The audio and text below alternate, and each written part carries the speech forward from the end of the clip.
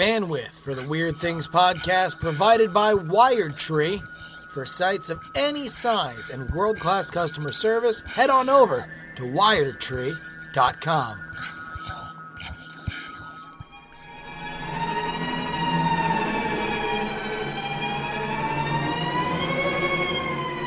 Hello and welcome to After Things. I'm Adrian Main, joined by Mr. Bryce Castillo. Hello. And Mr. Justin Robert Young. Hello. All right, guys, you were begging me to do this before, so I will give you an update on my new book, which just launched this week. Yes, please. And thank you for the recommendations, by the way, on Weird Things. That was great. That meant a lot. Oh my God. So I don't need them. You know why I don't need them? Because I had a great launch. Because you're number one bestseller. Number one. So Black Coral, which is a sequel to my book, The Girl Beneath the Sea. Two things. Most important of all, they did the matte cover finish on this, but I think the printing they've perfected it now. I used to hate the matte finish because it was too powdery, but this is nice and smooth, and you actually want to rub it against your face, which I don't recommend with the ebook.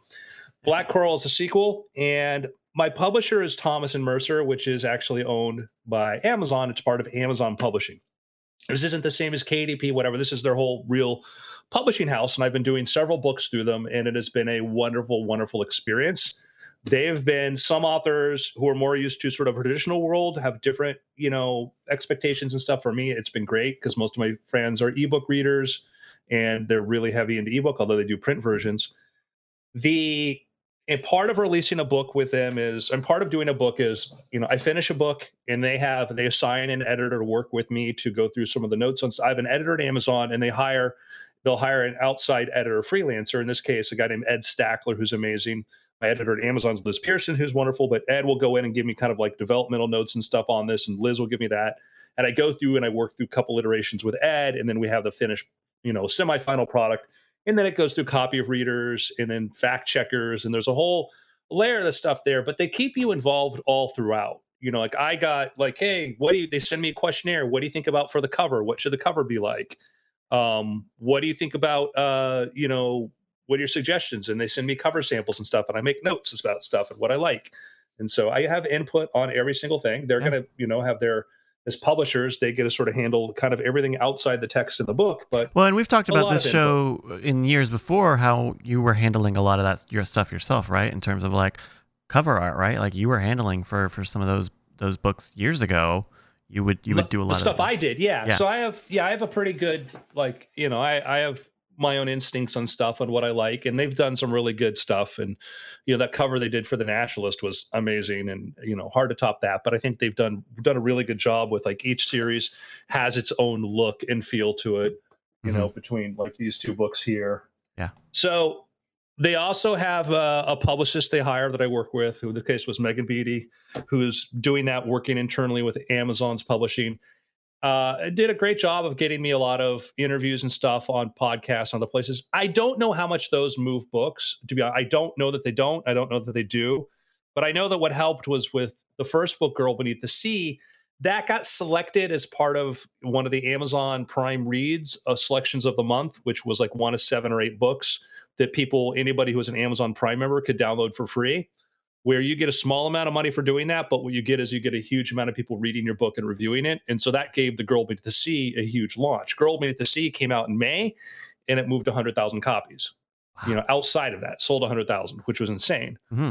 And this book has the pre-sales for this were huge, and then this book had a great launch. And then as you saw, we're already up at 400 reviews. It's right now it's number 50 on Amazon. It got up to 30 or number 30 or something like that. So it's been a great launch all around. Yeah, that's insane. That's great. And that's so huge, especially when the first book has that obviously you have a larger install base for the sequel, but also people are able to pre-order these books as soon as they're done reading it, especially on the ebook side, right? Yeah, absolutely. So it's, we talk about, you have to think about things as not of one-offs, but everything is a series, everything's sequential. So If you go click on that, notice it's number 2 in suspense action fiction. Bryce, go ahead and click on that to see what's number 1. Sure, I'm going to click on. Got to see who my competition action is. Fiction. Yeah, number 1 is The Girl Beneath the Sea. Now that's from Andrew. That's from Andrew Main. Oh yeah, that's right. I have the 1 and 2 spots now. Wow, that's synergy, and that's like whether you're doing a podcast or something, you build up a body of work and you improve it over time. And where I started from my self-published books to these, I'd like to think my quality and consistency has gotten better with time. And now, I'm still liable to make mistakes and stumble, but I try to learn from everything beforehand. But then if somebody likes something, then you go look into the next thing, and then you go look at the next thing that person's done. And that's what I've been trying to do, is just build up an audience of people that see my name and say, okay, I'll buy this book, and, keep pursuing that. So that's been great. Side note, the one thing I did differently was I was frustrated with MailChimp. I've talked about this before, because I realized that I only advertise when I really have a book out. I don't really use it that much else. In MailChimp, it's to try to keep your books on there, or keep your subscribers on there. They double charge you if you put them into multiple categories and stuff. They do a lot of stuff I think is kind of sketchy, to be honest with you. And I finally just said I'm done, and I took my entire mailing list off of MailChimp. I'm like, I don't know what I'm going to do, but I just took it down because I was paying like $150 a month. I'm like, and not getting much for that. So I'm like, what do I do? And then 2 weeks prior, I'm like, well, I guess I'll upload it to Substack. I didn't even know how Substack worked. I mean, I knew people could subscribe, but I didn't realize I could put my book on I could upload my subscribers to Substack. Yeah.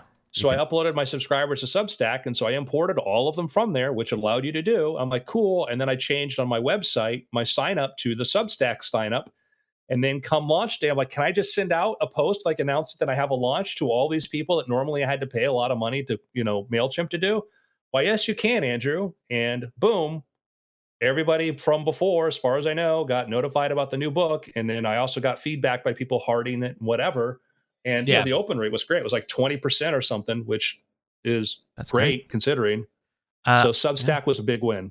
I had that same experience a couple of weeks back. I don't know if I mentioned this, but I transitioned that Video Games with Bryce newsletter over to Substack.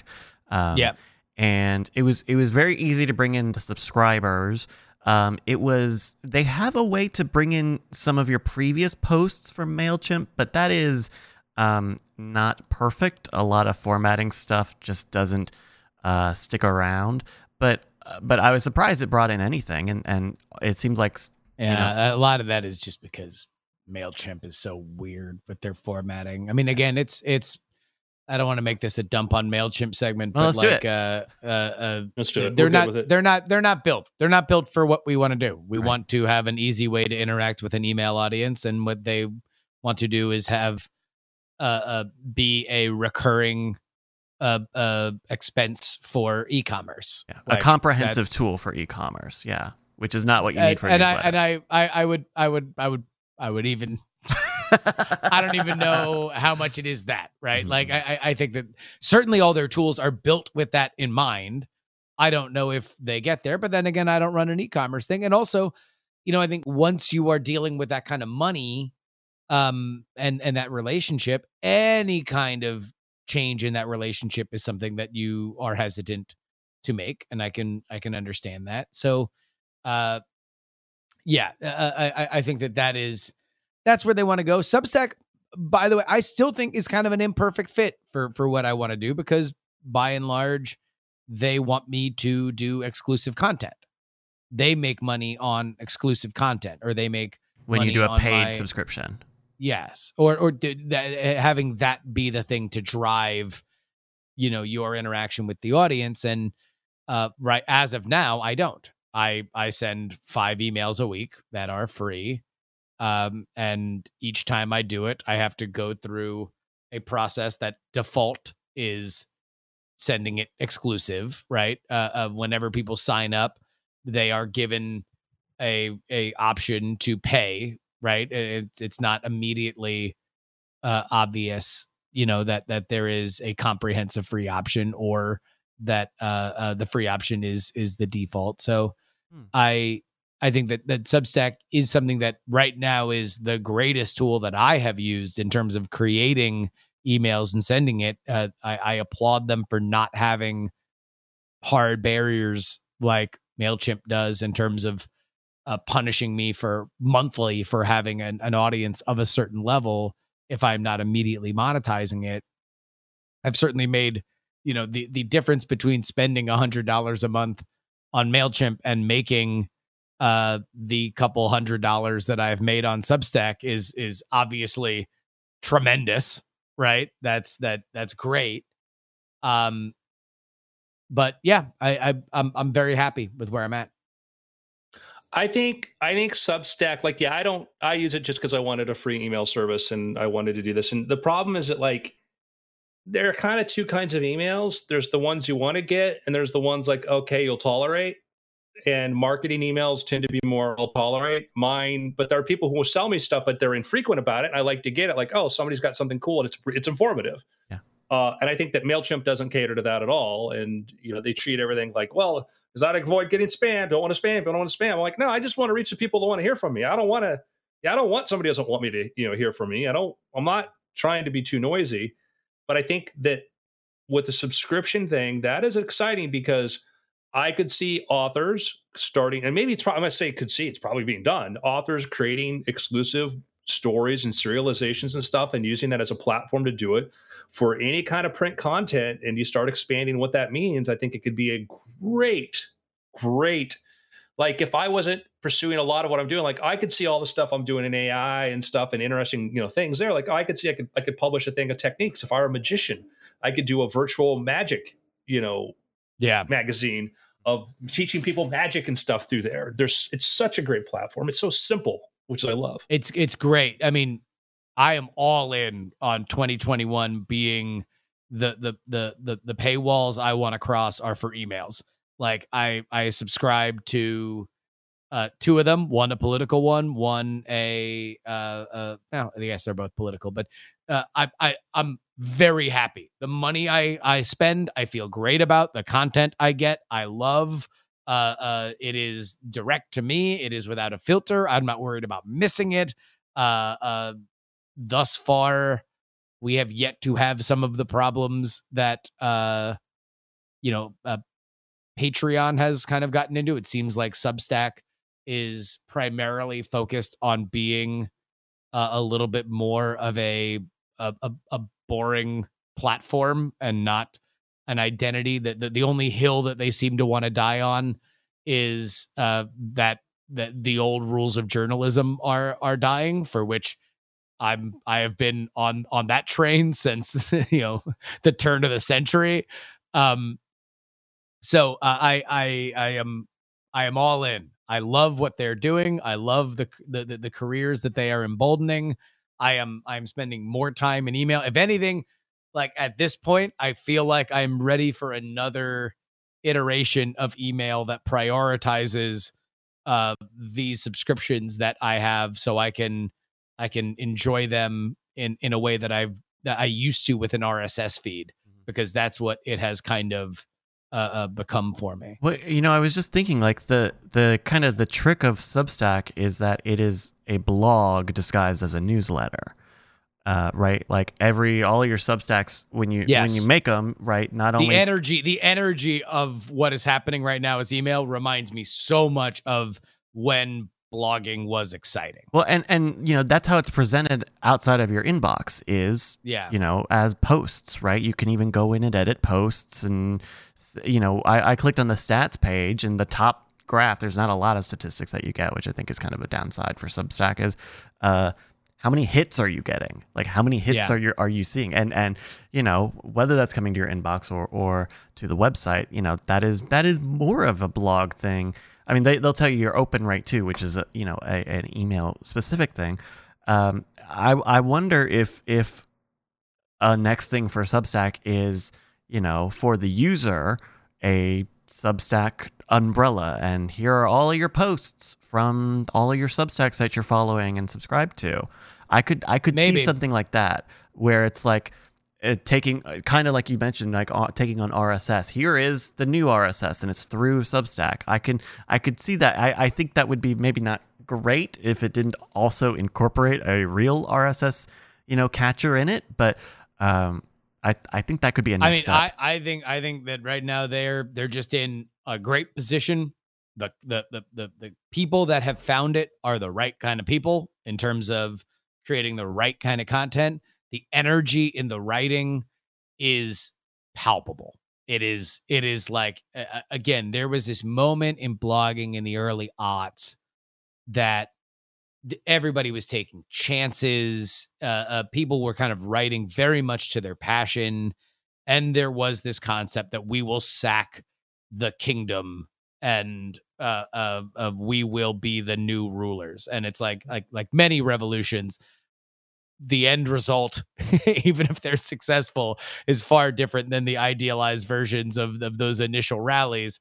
And what we have now is this bizarre wasteland of like, you know, the legacy and remnants of old media mixed with the worst elements of what happened from the blogging revolution. And it's like now the idea that without gatekeepers, I know every time that this person who I care about has something to say, it's gonna find me. A couple people have said it did not find them. So I would say anybody who says that you didn't get Justin on my Substack, do us a favor, take a look and see if it ended up in your spam. Yeah, in the spam folder. Yeah. Or promotions in Gmail.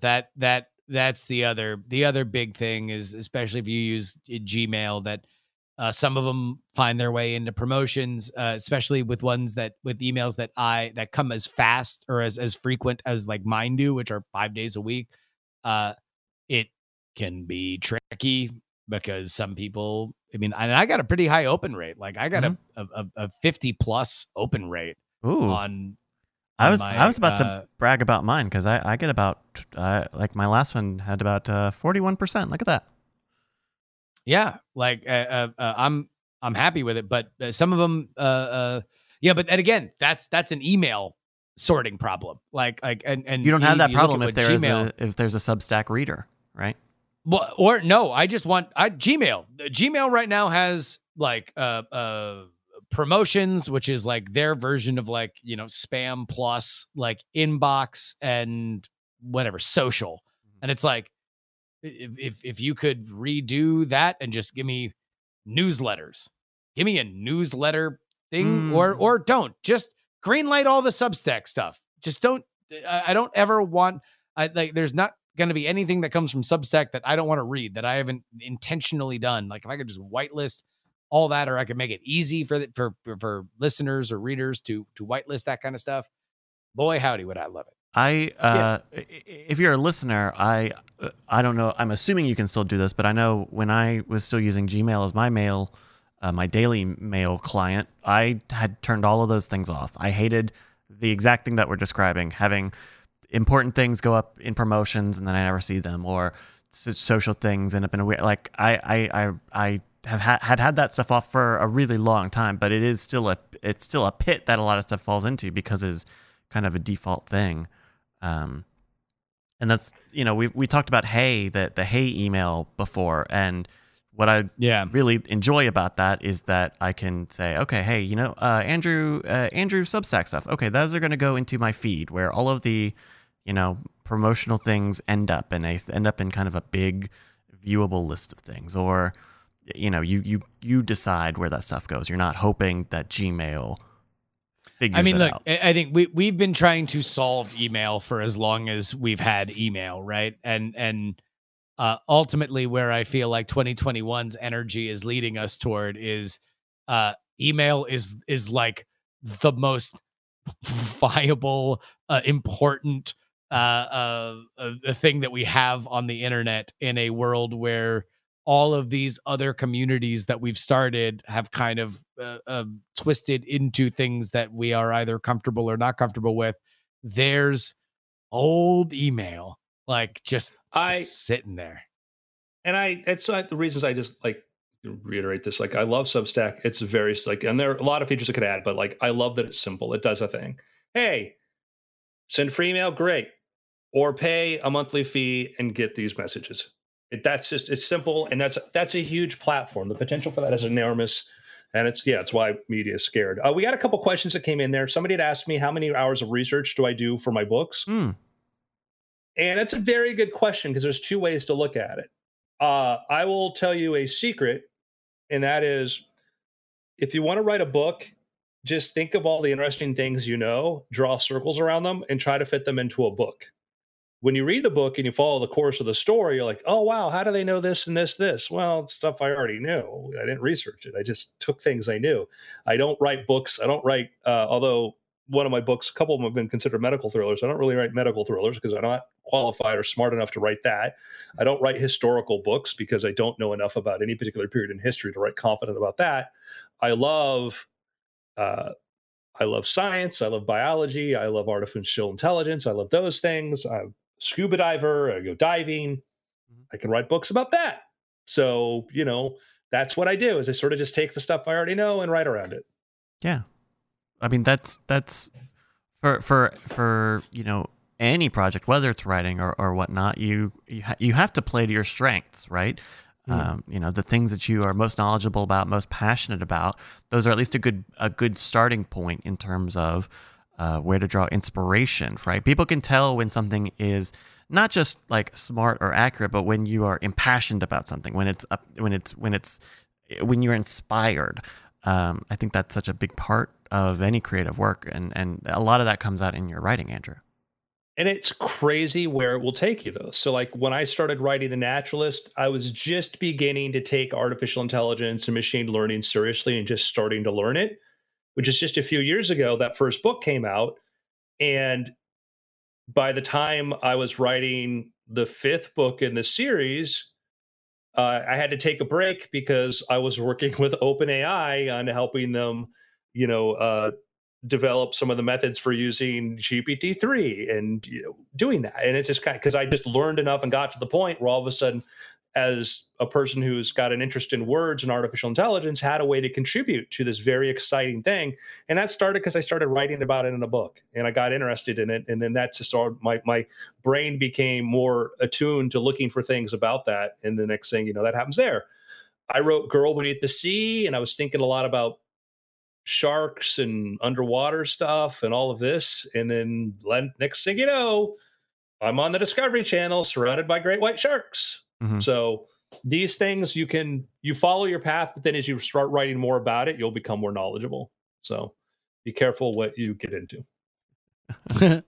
So my advice is, we talk about this again, but like, start that email list early. Start it early. My lessons I've learned from my books too is it's not enough to say, I spent 10 years doing this. It's like I often meet people like, I've been doing this for 10 years. I'm like, yeah, but if you're doing it the wrong way, it doesn't make a difference. It doesn't. And we confuse time spent versus lessons learned. And sometimes there's a correlation, sometimes there's not. Sometimes somebody can go in and pick something up very, very quickly because they know how to learn. And I'll give you an example. So I've been working on a little side project, a little software thing. I'm always working on something. And I have a server where I'm using not a server, but I'm using Cloud Functions, which is basically a way to have functions run in the cloud. But every time I got to upload them, it takes me 3 or 4 minutes to get them uploaded. So I have it. I'm like, I need to test this. And there's a way to test it locally, but I was doing something funky where I had to run it on a server. So I have to test it, click send. And now I've got to wait 4 minutes before I can see if it worked. And that means that if I've got to make 50 to 60 changes, at least, you add up that amount of time. And that is how much time that is lost because it takes so long to get a feedback. So, had I been running it all locally, it would have taken me 2 or 3 hours. But because I'm having to wait 4 minutes every time I need to look for a change or something, it takes me 2 days. Wow. And life can be like that. If you're not even learning the lessons, you'll never learn.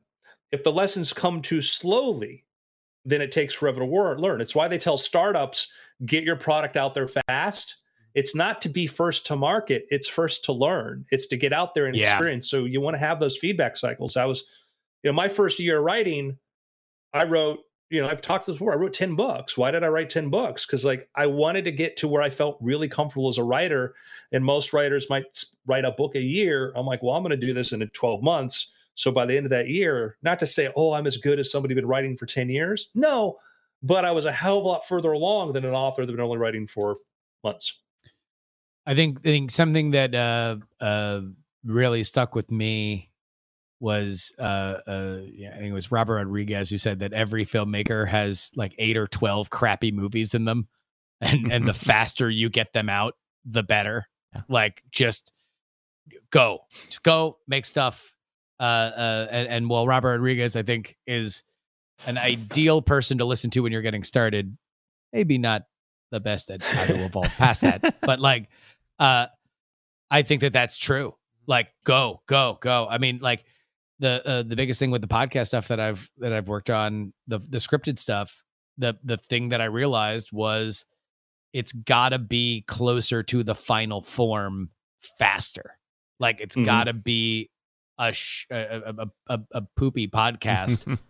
And that finding the crap podcast and circling what sucks, what's good, like is so much more effective than rewriting a script 50 times and finding like it just get to that form, get to that thing. And then God, does your brain just, it will find the value. You'll be attracted to the value. You will be naturally repelling against the weaknesses. And like, that to me has become the killer instinct that is progress. That is progress. That's the process of quality.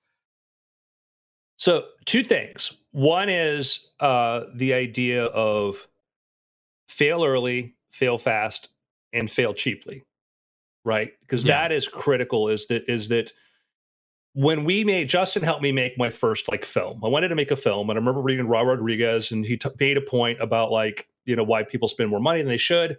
And I noticed a thing on every amateur filmmaking book. If you try to figure out what it cost to make a movie back in the late 90s, early 2000s, the magic number was $30,000. $30,000 was what like low end indie feature film budgets were. And I was like, well, that's weird. Like, why? Because I couldn't find a correlation. Because even you could figure out if you're shooting on 16 millimeter and you're being strict about it, it maybe cost you $7,000 to do that. I'm like, why is that? Well, if you find out, like, if you look at the median age of like an indie filmmaker at that point was 26, 27 years old, that was the total amount that they could borrow on credit. That was their credit card limit. And so what they did is they spent up to their credit card limit on their first film. And I thought that's a huge mistake because the chances are your first film is going to suck, but will be a huge learning experience.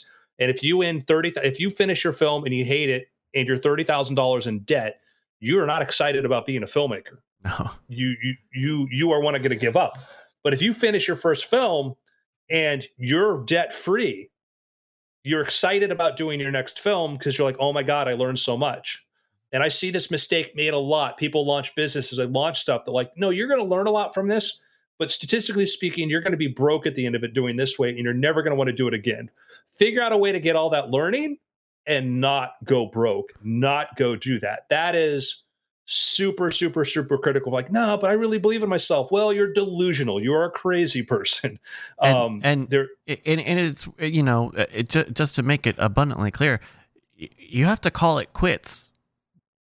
Sometimes you're going to have to call it quits before you're done. Sometimes if you see that it's not working and it's getting expensive, it's ballooning, you can't the sunk cost fallacy is real, and people get into really precarious situations because they keep putting good money after bad.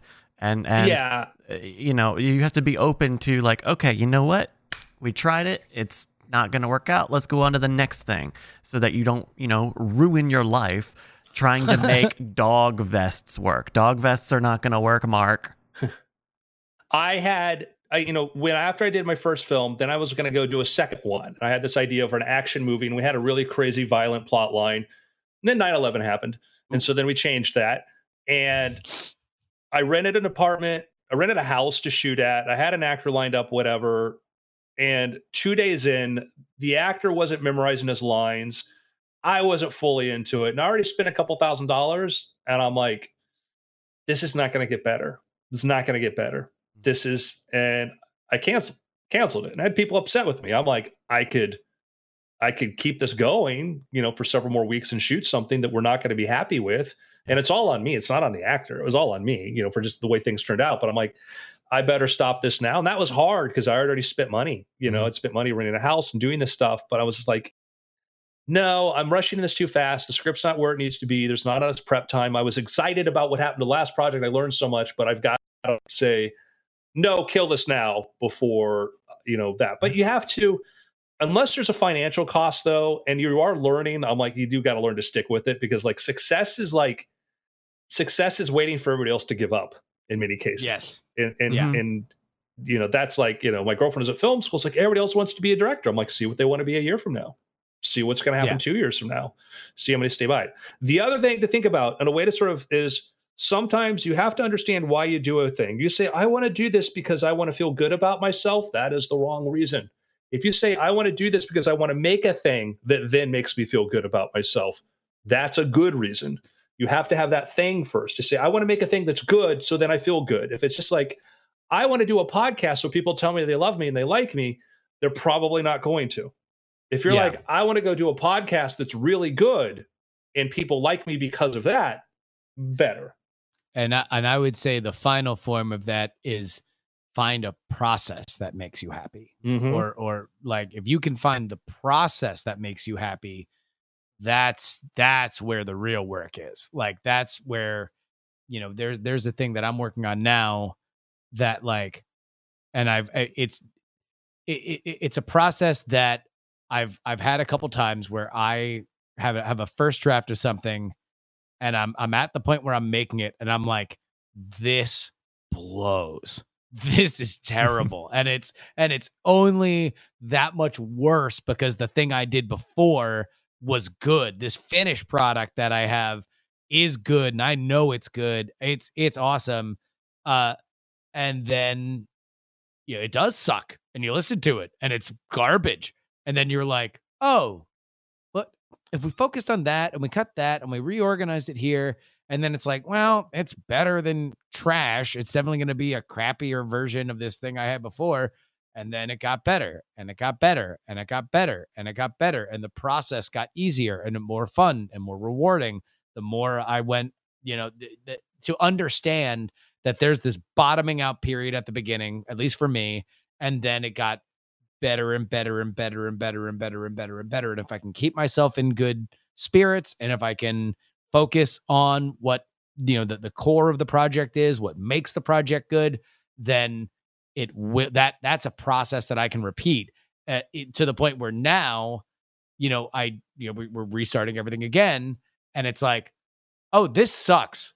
But now I'm not looking at it as like, oh, that's a judgment on me. It's like, aha, we're at the sucky part now. Look at that. Oh, it sucks. Like, this is great. Like, let's dive in.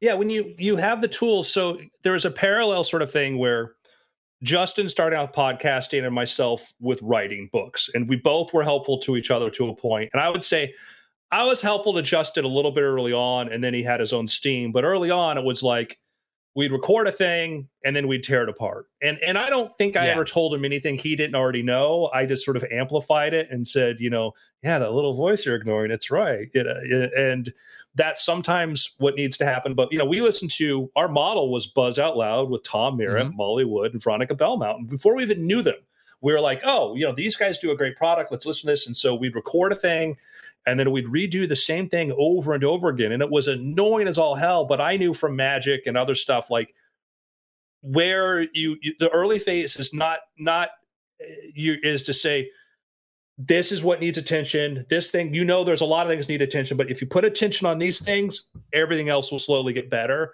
And then Justin very quickly, on his own steam, did that. With my books, Justin gave me great feedback. Very, very helpful. And I don't send him my books now because it's a lot to ask and they're big, huge books and stuff, but I have Justin's voice in my head now. So when I write a book and I go to the review and we're playing it, I'm like, there's a little Justin here. What about those? What about those? What about this? And so eventually these things, your process gets simpler. Like Justin said, like I got a book due very, very soon, like technically like within a week. I haven't even written an outline or even know what the plot is. Wow.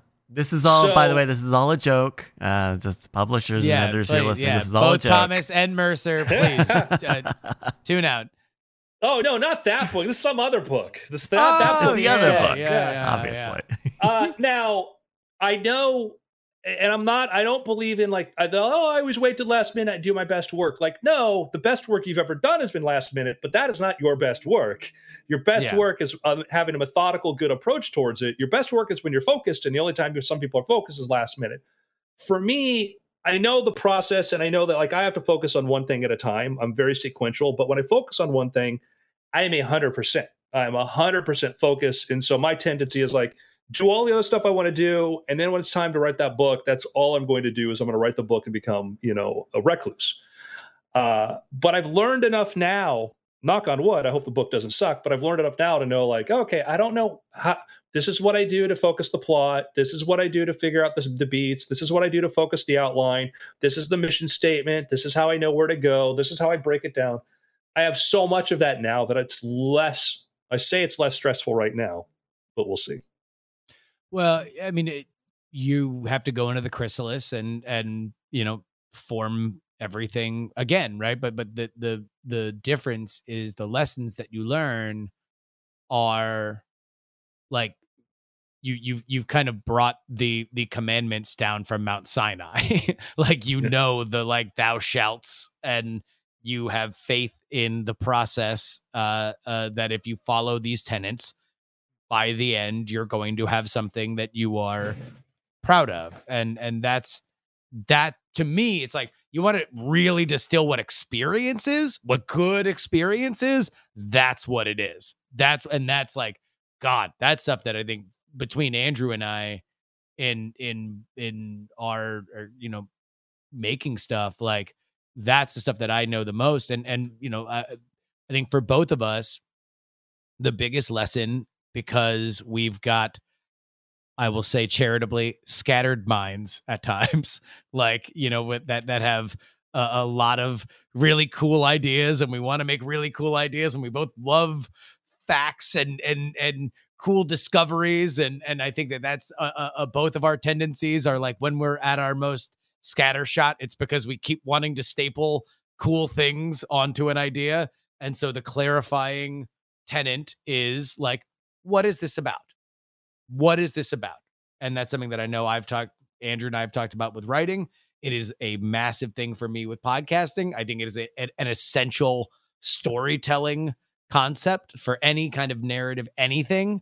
But it's like, as soon as you dial into this is about this, then that means now what was a distracting element of, I want to staple all these things. Now, like, okay, well, I have to remove that, but not all of it, because there's a really cool element that was really my instinct of what I wanted to include that. And actually I can make it better if it serves this other part. And it's like knowing those things and knowing that those things have resulted in good product, like, God, that's experience. That is the biggest. It's huge.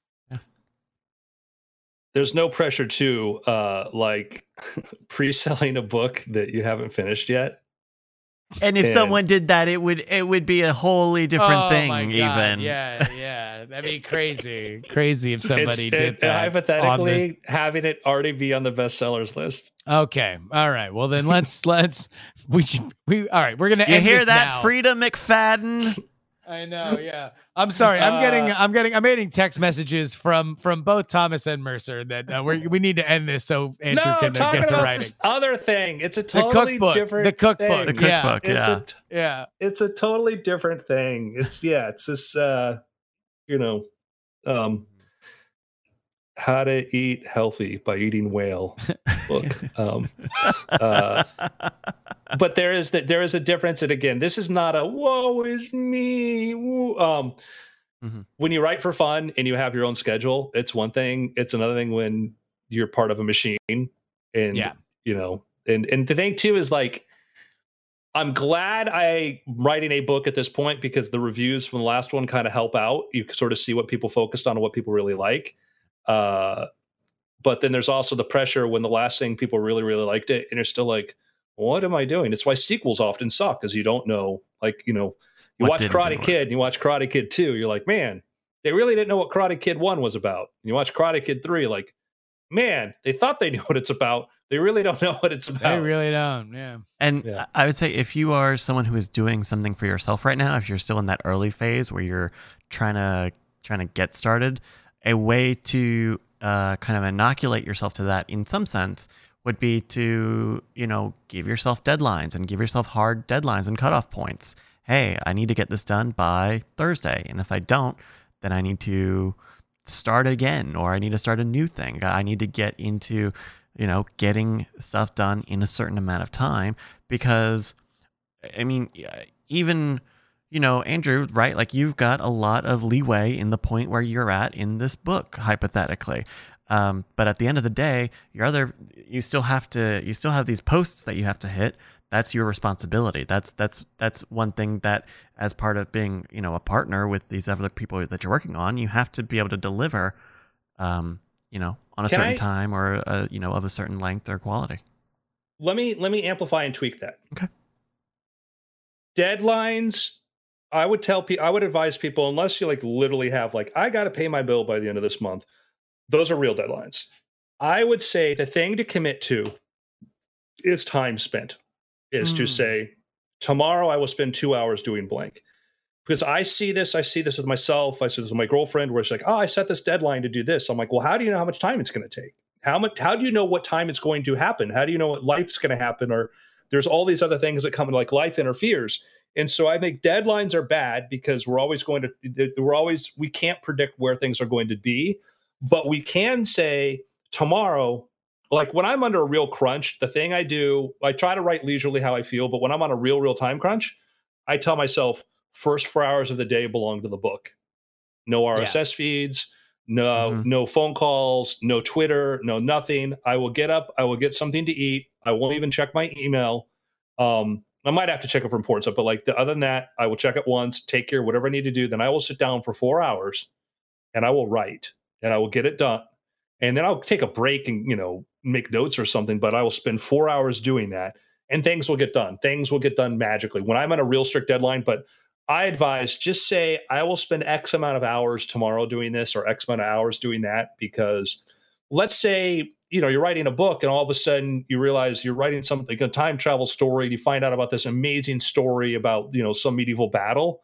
Well, shoot, maybe I need to go read the book on that. Well, I'm going to read the book, and now I'm going to be 3 days behind, and then you're going to miss your deadline. But if you say, I'm spending 3 hours or 4 hours a day working on my book, and you say, okay, well, I'll either read it within that time frame or this, it's better. Systems are better than deadlines, and just allotting time. I will do blank.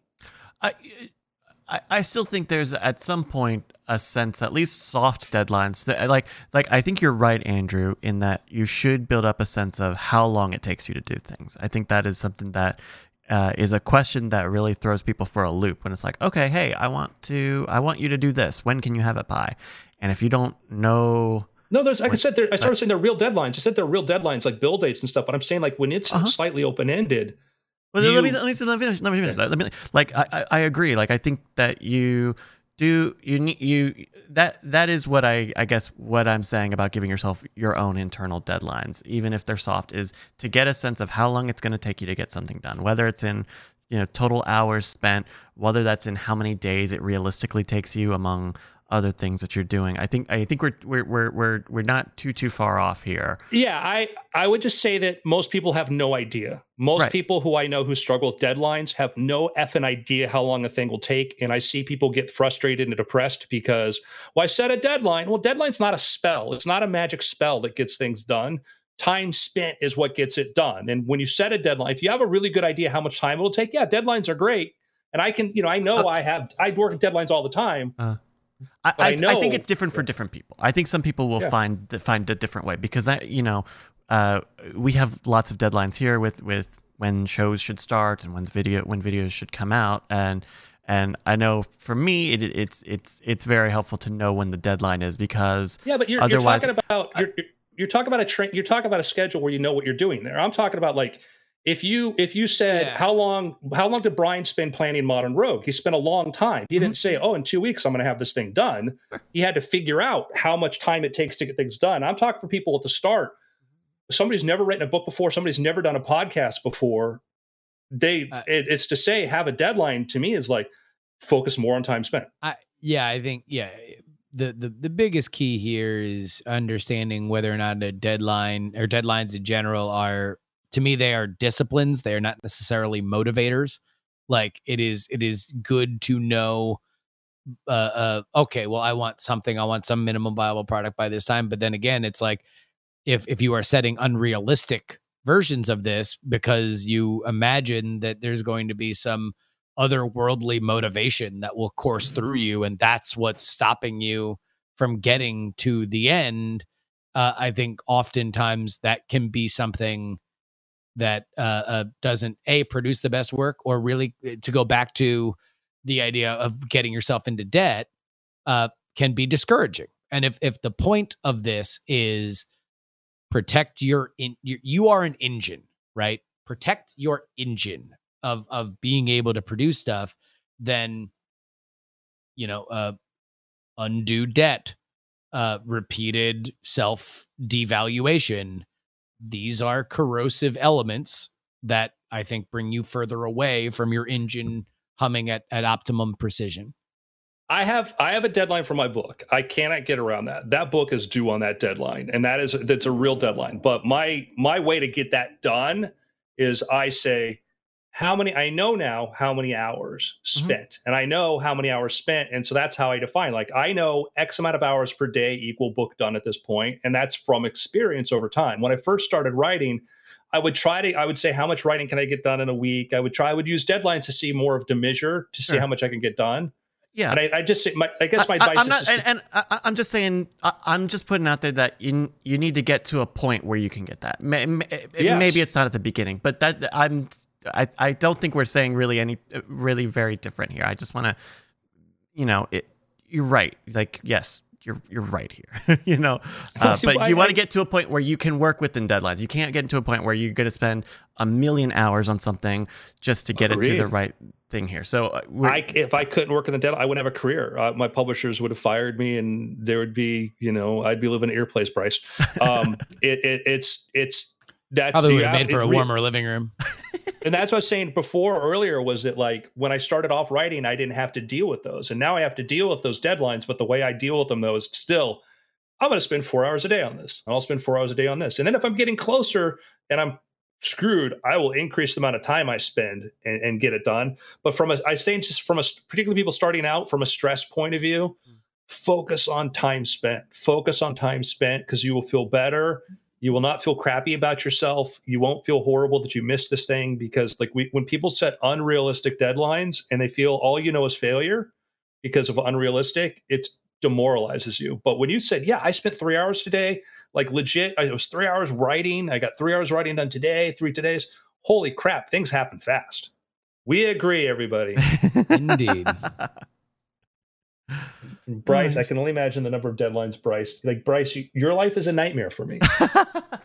Well, it's, and it's a similar thing, right? I've got processes for all of these different shows. And so, I have a sense of when I need to be in the right place and stuff. And there's a reason why you're in this job too. The way you are wired. You understand that, like, the way Bryce's brain works, you can handle this. You're able to you've got a spreadsheet in your head, or sense of, ability to comprehend that too. Yeah. Which I envy. It's building the process and building up the habits, and it will be different for different people. Some people are motivated by the deadline. That's some of the video stuff. We do the live streams, and live streams kind of should start right about the right time. The videos, they got a day that they should go out, but really you got to get it done. And if there wasn't the deadline, then it would be later. It would be slower, and it would probably be the same product. So, I know, like Brant, one of our other producers here, like he said before, like, if he had unlimited time to work on videos, he would spend it. If it's polishing, researching, adding stuff into it. But there is a balance there between perfection and delivery. And for me, and I'm sure for a lot of people, deadlines are an organizational structure. But that, again, that's a lot. And there are people out there who will give themselves the deadlines and put themselves under a lot of pressure that is unnecessary for a soft or a deadline for yourself. So definitely don't do that. Don't burn yourself out before you begin. Yeah, it's the real learning starts after the calluses are formed. All right, picks. Ooh, picks. You know what?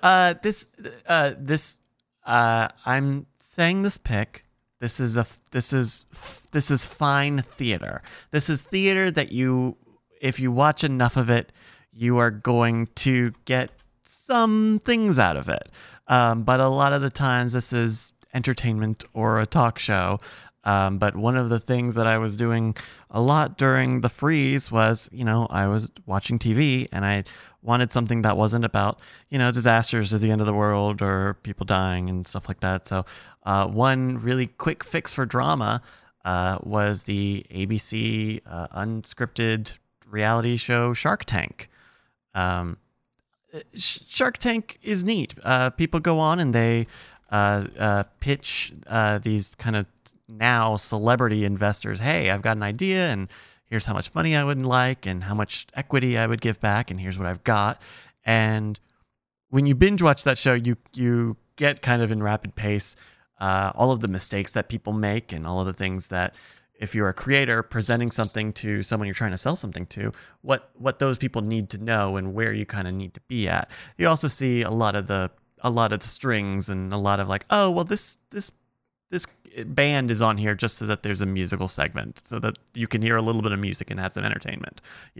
This guy with his hurricane power plant is just kind of the wacko for the week. You see some of those little bits and bobs, but I think you get some interesting business around, and this is Mark Burnett, so it's very like big reality show, American reality show format. But I think ultimately it's interesting, and I think if you're listening to this show and you don't already know about it, there might be something interesting to see here. Shows like that, and I remember when I was watching that was the Bridge Dragon's Den. It's interesting because you're watching, expertise is hard. Being a financial expert's hard because you look at how many times like great businesses got turned down, whatever. And sometimes I'd be sort of skeptical, like, I don't know if they know. But then there is a value sometimes it can be helpful to point out when things are out really bad. But again, like you said, the show sort of stacked the deck with weirdos and stuff too. Yeah. But that can be helpful to sort of point out when you see them consistently say, no, this is a problem here. It's hard for an investor to be able to pick great. Nobody can spot great because great's kind of a thing that happens. But I do think that, like, I remember, I don't know, Justin, if you remember, there's a thing that drove me nuts once. There was a restaurant when I worked for the James Randi Foundation over on Federal Highway. There was a lot that had been, I forget, a bunch of different little small, like, fast food places. Then one day a sign popped up because somebody was going to open up their own fast food place, and it was not a chain. It looked like somebody wanted to open up this business, and like they want to do like hot dogs and whatever. And we were cool, there's a new restaurant coming here, except for the name. And that was there for a couple months, for like almost a year, that this was coming soon. And I'm like, how in the process of naming did somebody point out to this person, this is a really bad name? There are names you go like, I don't know if I get it, whatever. But then there are names where you're like, no, this is a bad name. And what's neat is like shows like this can point out like, hey, listen, this is, and sometimes, oh, that's what'll be the charm, is the name's so bad. Like maybe, or it'll work the opposite way. Yeah. YouTube Red. What's wrong with YouTube Red? Well, it's got some mind share. Yeah, two of those words maybe you don't want to be associated with. And, somewhere, there was an argument at YouTube about YouTube Red, about people like, no, we can't call it this. Literally, like, and somebody's like, I've never heard of this. Nobody knows about this. You're perverted, Joe, and then a while later, like, oh, we think we need to change a name, and it's like stuff like that happens. So this restaurant, Duties. Oh, can't be Duties. Not when you're serving hot dogs. No, food, anything. I'm like, Duties. Are you kidding me? I'm like, how is it spelled? Doodie? Doodies.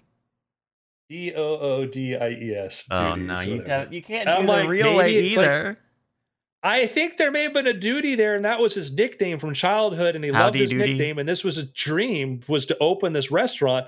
I'm not. If you like, my theory is this: if you don't know why that name is bad, I don't know what other bad judgment you have. Yeah. It did not last. It was over for like weeks or month or something, and it shut down because it's like nobody wanted to eat at Duties. You guys want to go get some Starbucks? Yeah, it's a Starbucks. It does crazy good business. Yeah, I know. Yeah.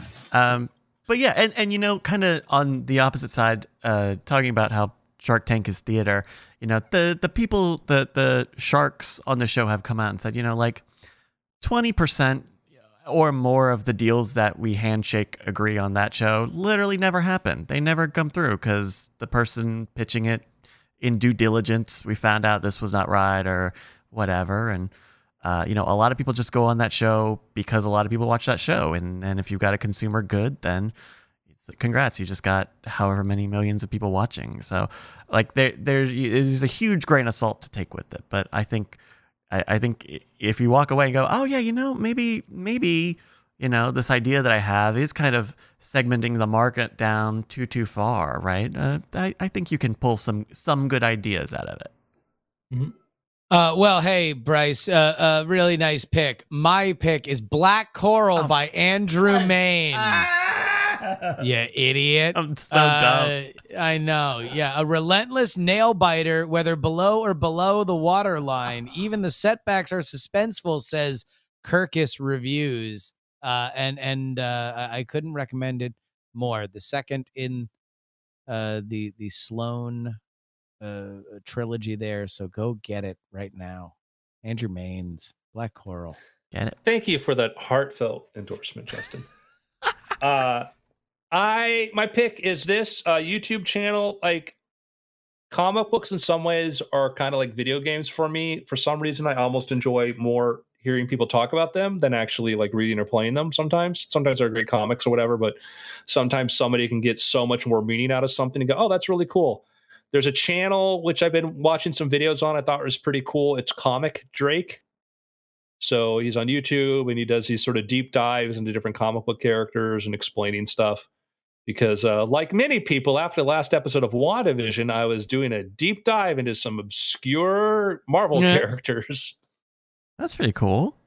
So it talks about, is this all comic related stuff? Or is this, I guess some of this looks like news and comic dives. Books. Yeah.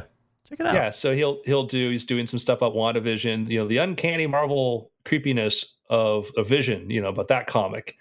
He did a whole thing on the Marvel pinup comic book issues where during the 90s, Marvel did a run of comics that were pinups of Marvel characters. Yeah. Weird time. And I was right in that demo. I don't know if I bought it, but I was definitely right. I was definitely marketed to for that. Yeah. I mean, She-Hulk is pretty hot. Let's just say it, you know. They had the dudes in there too, so it wasn't one-sided, you know. Listen. Nope. Oh, good. No. Yeah. It was, you know, equally offensive to everybody, depending upon your sensibilities. Himbo Cyclops. Yeah. There's captions in there too. Like literally, they have like, what's his face? The steel dude from the X-Men. Magneto. Colossus. Sorry, thank you, God. Don't my brain. Like he's there, and they like, you know what he saves on suntan. He's like laying out there, like what he saves on suntan lotion, he has to spend on steel polish or something. And then they had like a Punisher with a big skull codpiece. Jeez, weird. You know, weird times. When the Punisher goes to the 90s. beach, he puts, you know, a big ass skull codpiece on. Like, yeah. Oh my gosh. Comic Drake, very cool. Awesome. I'll check that out. Gentlemen, it's been after.